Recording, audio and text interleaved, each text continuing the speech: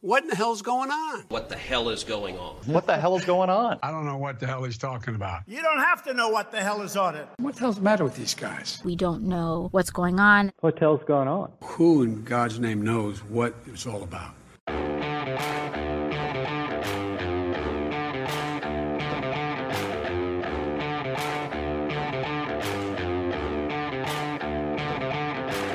Hi, I'm Danielle Pletka. And I'm Mark Thiessen. Welcome to our podcast, What the Hell is Going On? What the hell, Mark, is going on?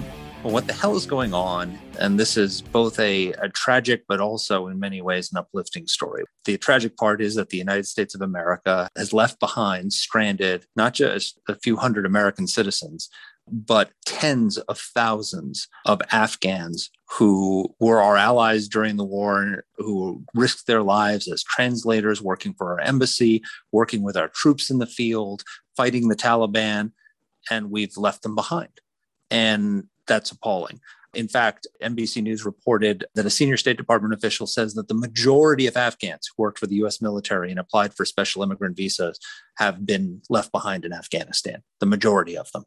We know that our NATO allies, because they couldn't stay beyond the deadline President Biden set, so the NATO allies have been forced to leave behind their citizens and their allies. Canada was forced to leave behind 1,250 Canadian citizens, permanent residents, and family members in Afghanistan. Britain left over 1,000 Afghans who worked for its military and its embassy. Germany left behind 6,000. France left behind 1,000. We have just left behind untold numbers of people who risked their lives for the effort against the Taliban and al-Qaeda. The uplifting part of it is, it's such an American story. I mean, it goes back to de Tocqueville, if you think about it, where the government has failed, private Americans have stepped in. The veterans of the war in Afghanistan who are still in touch with these translators, who are still in touch with their families, who build friendships with them, are in touch with them and have been working tirelessly over these last few weeks and continuing even after the U.S. withdrawal to get these people out. So where the government has failed, American veterans are stepping in what has been called a digital Dunkirk. And it's an incredible and remarkable story. So I think our listeners who know us well have heard me talk a lot about World War II and my sense about the invocation of that phrase, never again. You know, I look at what we did to the Syrian people and our failure to reach a hand out to help them. 500,000 dead. You know, I look at 1 million in concentration camps in Xinjiang, the Uyghurs, and I think of all of those pious people who tell us never again. And I look at a place like Afghanistan and I say to myself, and I think a lot of our listeners say to themselves, and I know you do too, Mark, I'm not sure how anybody can, with a straight face, use that expression about our policy at the same time that we have abandoned people who have given their lives, their families' lives, given everything. Yes, absolutely to support their nation, but also to support our soldiers and our national security. You know, this is such a disgrace, such a stain. And what made it so much worse, and I know we've said it before, and I'm going to keep saying it because that's how bad this is, when Joe Biden puts the blame on the Afghans, as he has now done repeatedly, for just not being willing to fight the fight themselves, for being too quick to crumble, I just think to myself, you know, this is a country that watched as the Holocaust happened and decided not to bomb concentration camps. This is a country that watched as Jewish refugees and children circled at sea and decided to send them back to Europe. We are still doing those things, and we are doing them while people are applauding this president and saying what a great guy he is and what a great decision he made is. It's gross. Well, I don't think a lot of people are applauding him anymore, Danny. They were applauding him before. Are you kidding me? You're wrong. The worm has completely turned. This is no longer on the front pages. This is no longer in the top 5 news stories. This is no longer in the narrative that the White House and its apparatchiks and the media support. We are watching people being murdered every day, and it's not making the papers. No, I agree with that. And I don't think there are a lot of people except with a few notable exceptions. I don't think there are a lot of people who have said that Joe Biden has crowned himself in glory in this episode. What was amazing is that for a few weeks, the criticism was truly bipartisan. He was getting hammered on MSNBC and Fox News. He was getting hammered in the Wall Street Journal and the New York Times and the Washington Post. And now that the evacuation is over, I think there's a segment of the political class in Washington who's ready to turn the page and move on. And let's start talking about how we can pass $3.5 trillion in spending and all the rest of it. But while people in Washington are ready to pivot, these Afghans who've been left behind can't pivot because they're hiding in their basements from the Taliban. They are making phone calls, desperate phone calls to their American friends, the men and women who served in Afghanistan, saying, please help me. What do I do? My brother's been killed. The Taliban executed my father. I'm hiding. How do I get out? They can't pivot. They're stuck. And they're stuck because of us, because they've been betrayed by our country. What does it say about our soldiers? That they have to. I'm sorry, the comparison to Dunkirk is unbelievably invidious. Dunkirk was a rescue being undertaken by the British government in which private citizens stepped up to help. We are not undertaking this rescue. The veterans groups that are out there, the soldiers that are out there who are trying to do right by the people who did right by them, they're doing it alone. And in fact, they're doing it even as the US government puts up obstacles and barriers to them and tells lies about how many people have gotten out. Because of course, the answer is it's not just that people haven't gotten out, not just Afghans who supported us. It's Americans, green card holders, passport holders, people whose lives Joe Biden has jettisoned because they're just not worth interfering with his ideological fury about the wisdom of getting out of this war. Oh, but Danny, it's their fault. They shouldn't have been in Afghanistan. The State Department warned them not to go, or they didn't want to leave. Danny, they didn't want to leave because they're dual citizens. Dual citizens are less American citizens than any other American citizen. And so shameful about this has been how Biden, in an effort to deflect from his failures, this is the worst exercise I've ever seen in victim shaming. That it's the fault of the Americans for getting stuck there. And it's the fault of the Afghans for not fighting for their own country. It's everybody's fault but Joe Biden's. He will blame anybody and tarnish anybody in order to make excuses for what is the most catastrophic military surrender and defeat this country has seen in a generation. So for those who thought that those might have been Mark's views that he was uttering, you go back and watch the speech that Joe Biden gave in the last week of August, discussing why it was that he did the right thing, doubling down on what he did, because all of those things, the victim blaming, the victim shaming, the criticism that people didn't answer the messages, that didn't heed our call to leave, that all was contained in a singularly appalling speech given with remarkable energy. And the most appalling thing, Danny, is that, when he says there are some Americans who don't want to leave, there are stories it's all over the press, but you can look at the media from the last few weeks. An SIV applicant shows up, or even an American citizen or dual citizen shows up at the gate, and they say to him, you can come in, but you have to leave your kids and wife behind. Who the hell's going to leave their kids and wife behind? Nobody. Oh, well, you just want to stay because you wouldn't leave. We gave you the chance to leave by yourself and abandon your family. So that goes into the basket of people who didn't want to leave. They all want to leave, but who among us would leave our children behind in a situation like that? Right. But if you are so dishonorable as to give that speech that Joe Biden gave, if you are so heedless of human life and human freedom that you will support him as his Secretary of State, National Security Advisor, and Secretary of Defense all have done, then of course you are exactly the kind of person who would have hopped on a plane and left your wife and kids behind, because that's who they are. Those are the kind of people who support this policy, Mark. And that's just the way it is. So what we're doing is we are talking to somebody who doesn't make us ashamed, somebody who's actually doing something to try to help the people who did so much for him. And it's a real pleasure to welcome Elliot Ackerman back to the podcast. So first of all, for those of you who remember, Elliot is the co-author with Admiral James Stavridis of the fantastic book 2034. And we had them both on the podcast a few months ago to talk about that book. And Elliot, as you know, did 5 tours in Iraq and Afghanistan. He was in Afghanistan both as a Marine Corps captain and as a CIA paramilitary soldier, and was really on the front lines of this battle, literally taking down Al-Qaeda leaders and bringing them in, dead or alive on some of these missions. And he got to know these Afghans. He worked closely with these Afghan translators. He saw them save the lives of his comrades in real time, not just hearing the stories, watched it happen. And he wrote a fantastic piece in the New York Times, which we'll link to in the transcript. Its headline was, "It shouldn't fall to veterans to clean up Biden's mess."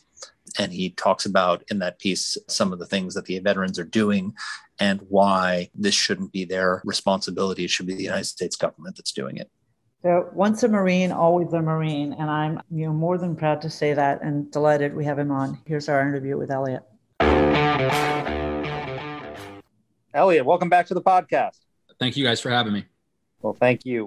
Americans have been horrified to see how their country has left behind so many, American citizens for one thing, but also Afghan allies, people who fought and bled and risked their lives for us, and their government's failure to rescue these people. You're a veteran of Afghanistan. You served there as a Marine Corps officer, as a CIA paramilitary officer.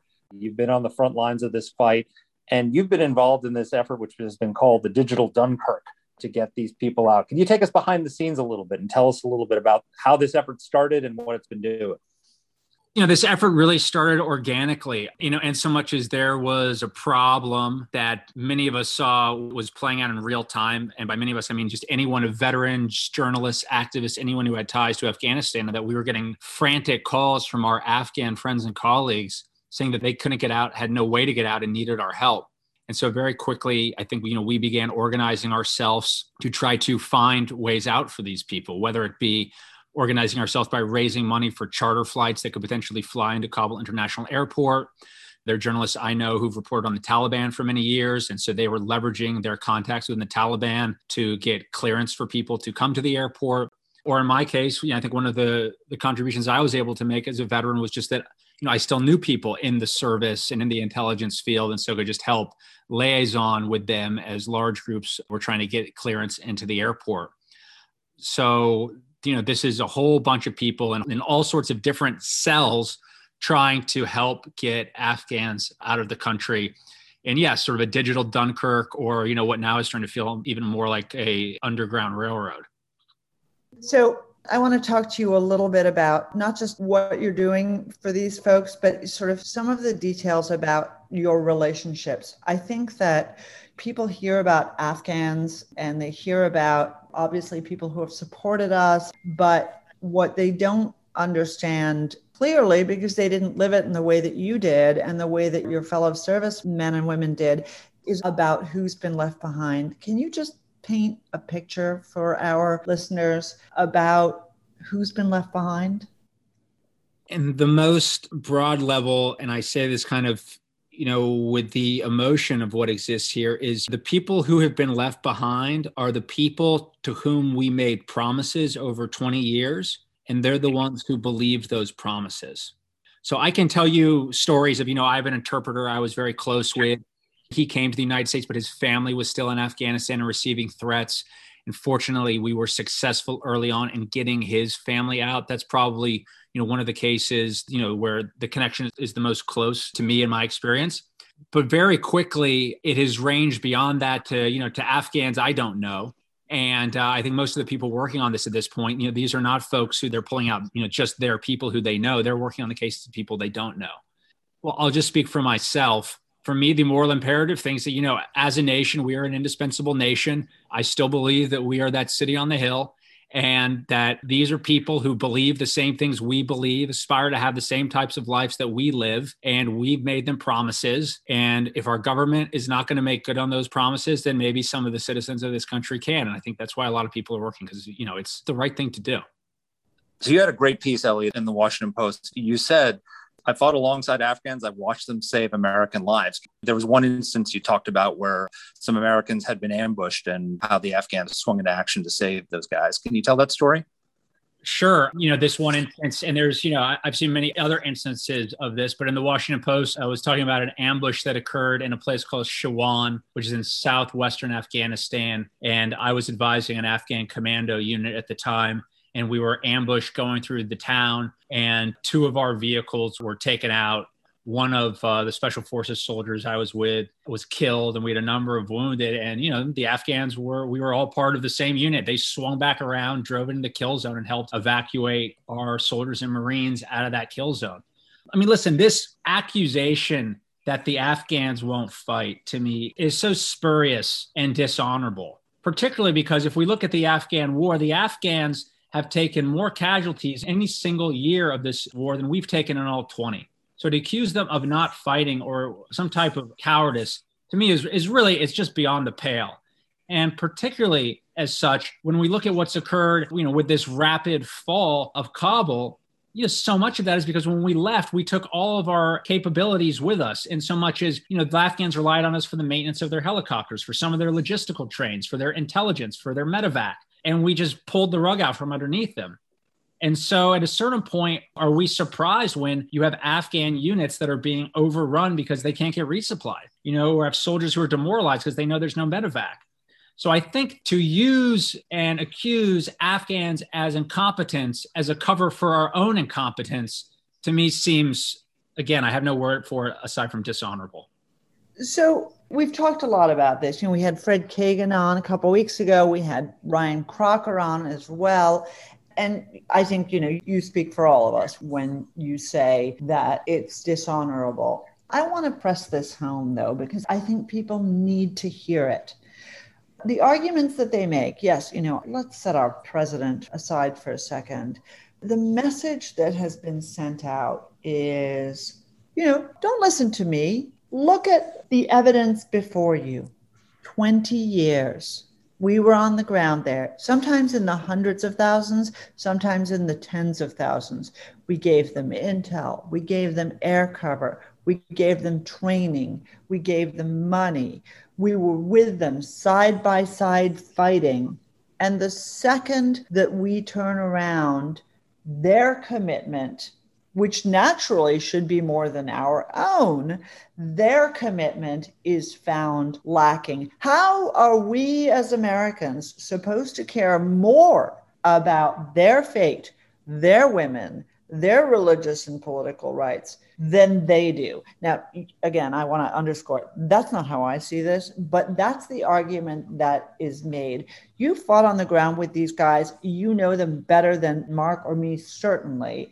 Answer it. Well, the thing that I find so appalling in that sort of line of narrative is that it's often espoused by people who in other areas profess sort of very inclusive, progressive worldviews. But that narrative in and of itself has a very strong undercurrent of jingoism. In so much as it says we Americans would have fought. We know how to fight. We've been carrying the water as culturally superior Americans for 2 decades. And these Afghans just can't get it together because they're so culturally backward. They can't get it together. And how much longer are we supposed to be supporting these backward people who are so different than us anyways? So on a certain level, I find it kind of a reprehensible argument there. But then I find it also to be sort of intellectually dishonest because it's serving up a world that is not how the world actually exists.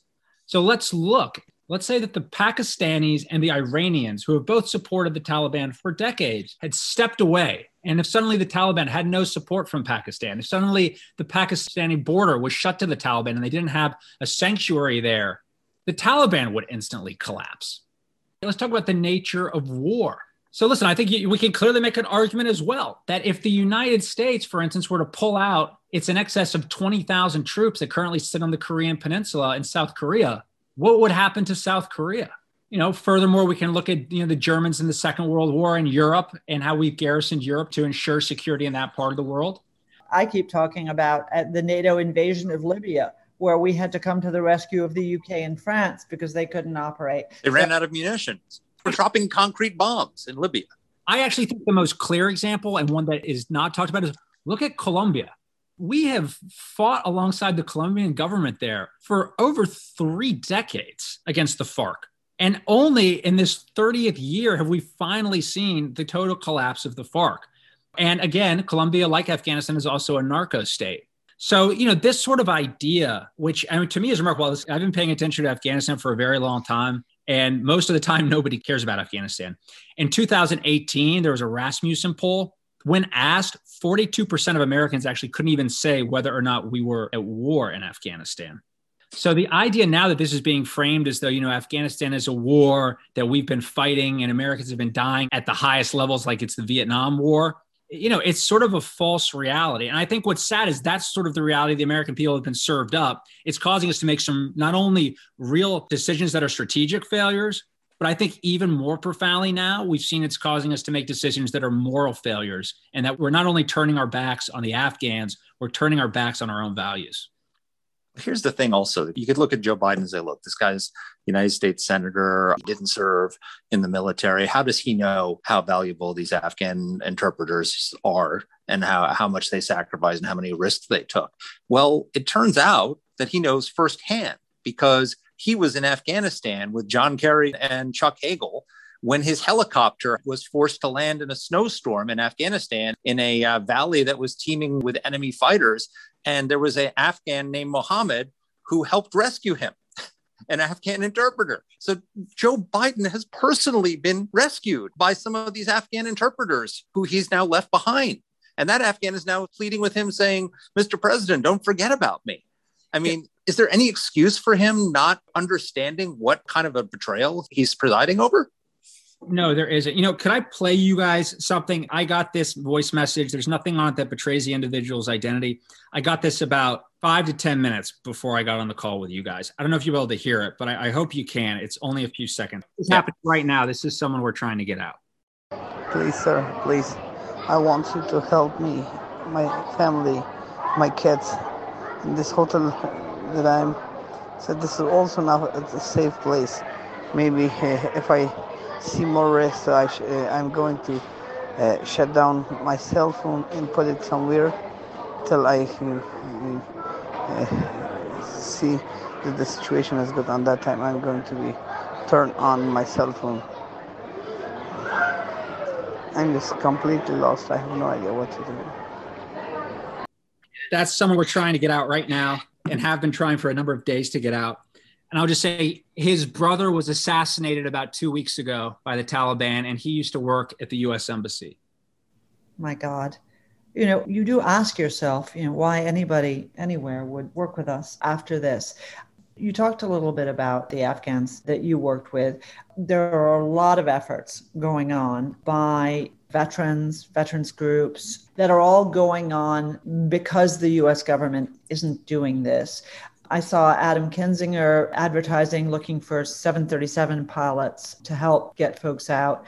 I've seen other efforts from the Pineapple Express. Can you just give people a flavor of what is being done? I know you're making efforts yourself. What is being done out there? I'm seeing efforts to crowdsource funding, and there's lots of GoFundMe efforts. There are individual donors who are putting up money to try to get aircraft into Afghanistan. Frankly, that has abated a little bit now that the Taliban have control. The points of ingress and egress by air are becoming increasingly restricted. There are folks who are, setting up overland networks to get people out, and I think, frankly, kind of digging in for a much longer game. When we had the airport open, I think you saw a lot of just really kind of pick up coordination between people who needed to get folks out, reaching out directly to U.S. military contacts. And I say this isn't just like, listen, I left the Marine Corps as a captain. I sort of know my place in the universe. This isn't just like all guys, my generation. I mean, I've been interacting with folks who are retired 4-stars who have been involved in this effort, trying to get their people out too. We just had Ryan Crocker on the podcast, and he said that's all he's been doing nonstop. Yeah, it's a remarkable breakdown to see.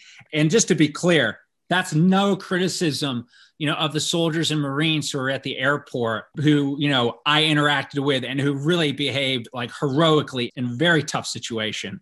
But there's been no process here and no organization from our leaders in the administration I'm not saying that as a partisan. I'd be saying that no matter who is in the White House. This has just been really dispiriting to see. And I just hope we can come together and do the right thing, even after this story fades from the headlines, which I know it's going to. So we started hearing stories about how the British and the French were sending teams over the wire to rescue people who worked for their countries. And there was very little of that on the US side. Can you explain why? Why were we not doing those kinds of rescue operations that even the British and French were doing? Well, I can presume why. I mean, my presumption is because that the posture of the administration for a while now has been one to they just want it to go away.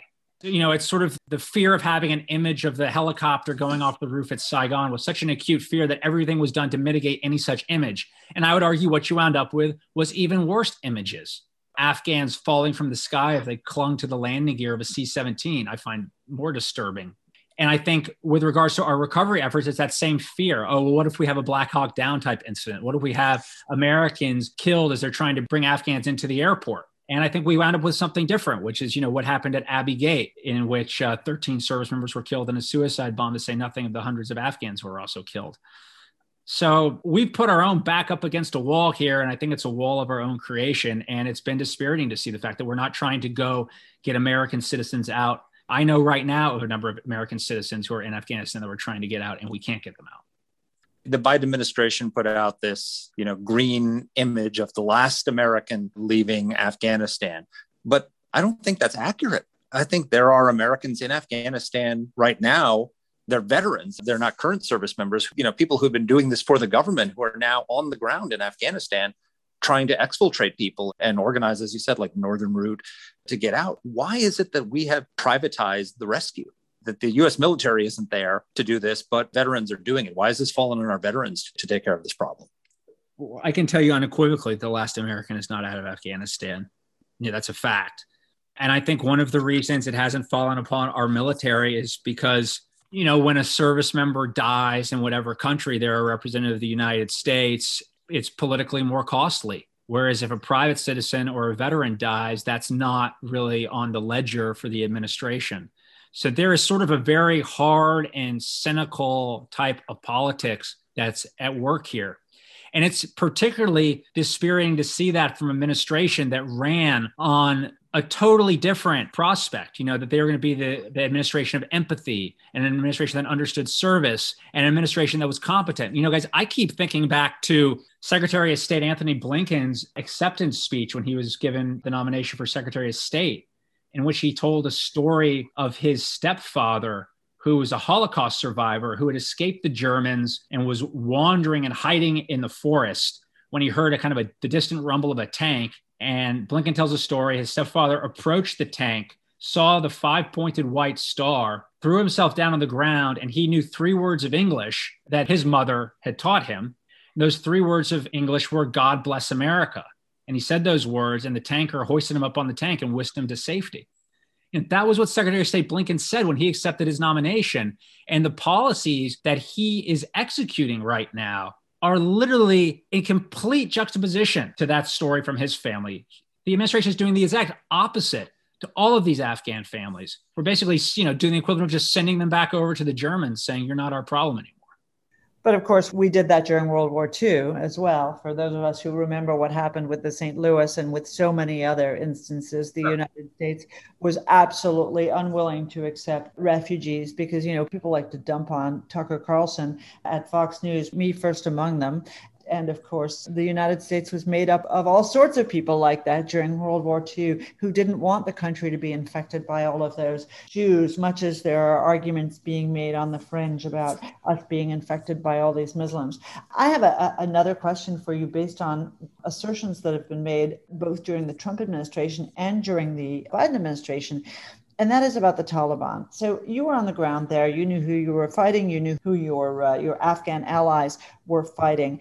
It has been said more than once by officials of this administration and by the special representative who is dealing with the Taliban and negotiating with them as we speak. To this day, is Ambassador Khalilzad, that the Taliban is not Al-Qaeda, that they are different, and that they are going to respect the rights of people in ways that perhaps they did not in the past. How much credit do you give to that?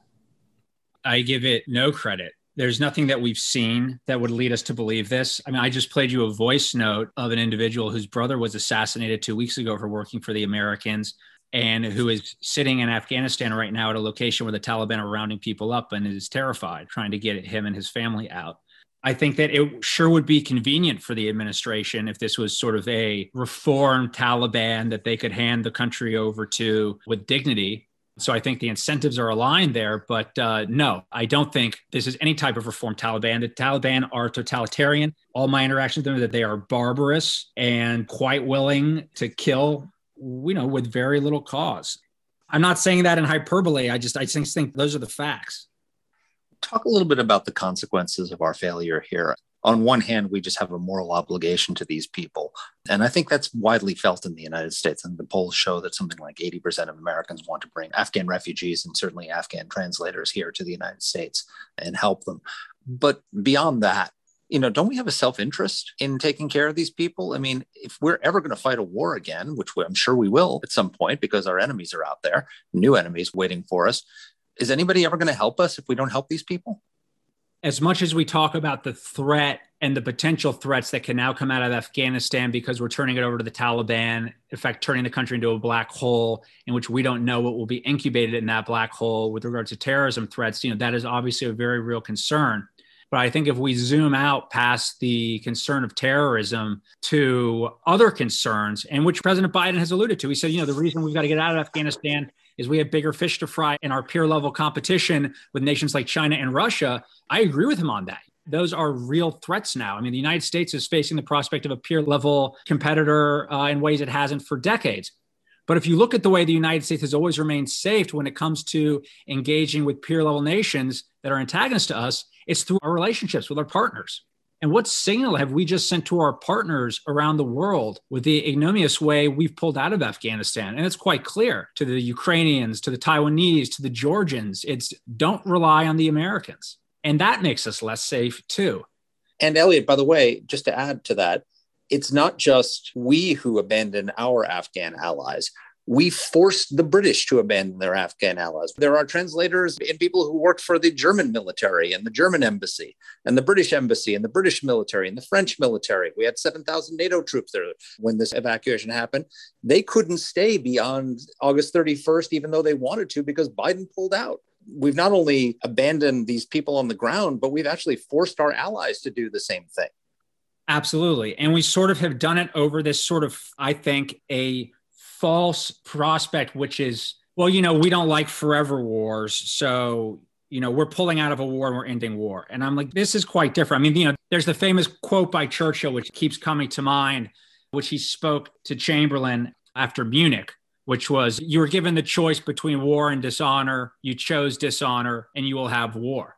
So I think the question is what follows, because outside the realm of just our counterterrorism, geopolitically, this has weakened us and made it more likely that we could see war in places like Taiwan, Ukraine, Georgia, all the kind of flashpoints that exist around the world.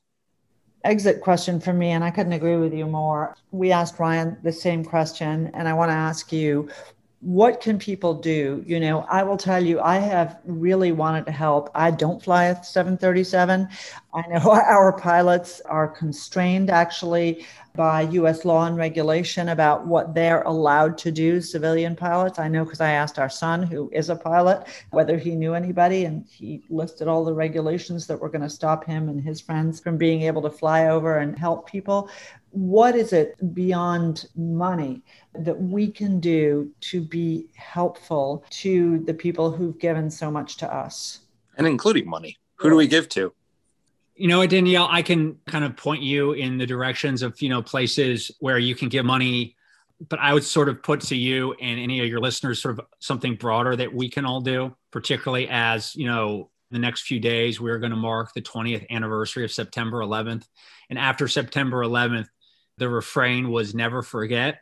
We as Americans are forgetful. It's in our DNA because this is a place we come to reinvent ourselves. So if you're going to reinvent yourself as an American, you have to be a little bit forgetful. But it's never forget. I think we need to never forget this. I think this needs to be a real wake-up call. And if people can remember this, just keep this in your mind, what's happened here and all the work that needs to happen with getting these people out, with resettling the ones that come to the United States or go elsewhere. That's the biggest single thing you can do. So I hope people won't just give some money and move on.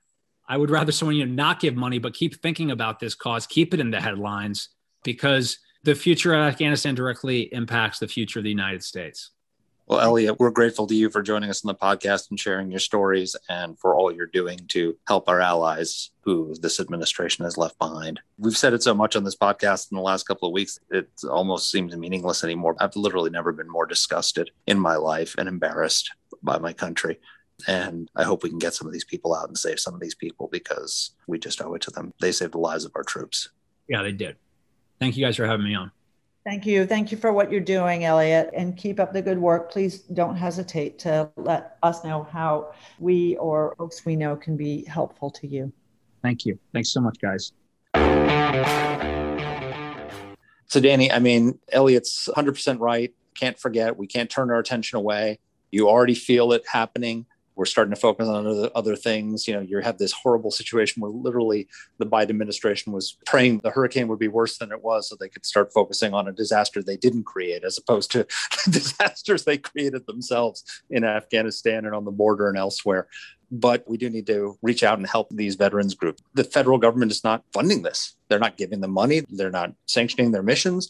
They're not even lifting a finger to help get country clearance for flights. The Biden administration said the last American left Afghanistan. That's not true. It's not true, one, because we actually left behind Americans who are trying to get out, civilians. But it's also not true because there are American servicemen, retired American servicemen, who have gone back into the place of combat where they served as private citizens and are conducting military operations to rescue people and to exfiltrate them from the country right now. So there are American combat troops in Afghanistan. They are just not U.S. government American combat troops. They are veterans who are doing this, and they really need our help. We're going to link at the end of the transcript to some of the groups that are doing this. You explained very well why this is not Dunkirk, because the government is not leading it, but just like Dunkirk, private citizens stepped up to help, and we need private citizens to step up and help. Most of us don't know how to fly a plane, couldn't get over there if we could, but we can certainly help the people who can. And if you go to your local county website, as I did for Fairfax County, it will tell you the main organizations that have been charged with supporting Afghan refugees. I know Catholic Charities of America is one of them, a couple of Lutheran charities as well. And, what are they looking for? They're looking for housing. They're looking for translators. They're looking for people who can even give temporary support, people who can drive refugees to appointments that they need to make in order to process paperwork. They're really looking for logistical support for a community, let us underscore, that didn't ask to come here, that isn't coming illegally over our border, a community that sacrificed in order to build their country better, in order to invest their lives and their families' lives in their own country. And because of the lists that we left and the equipment that we left, and because of everything we abandoned behind us, they have been forced to evacuate. So don't think of these people as illicit immigrants who are trying to steal a march on Americans. These are people who are here because we wouldn't do anything to help them stay in their country.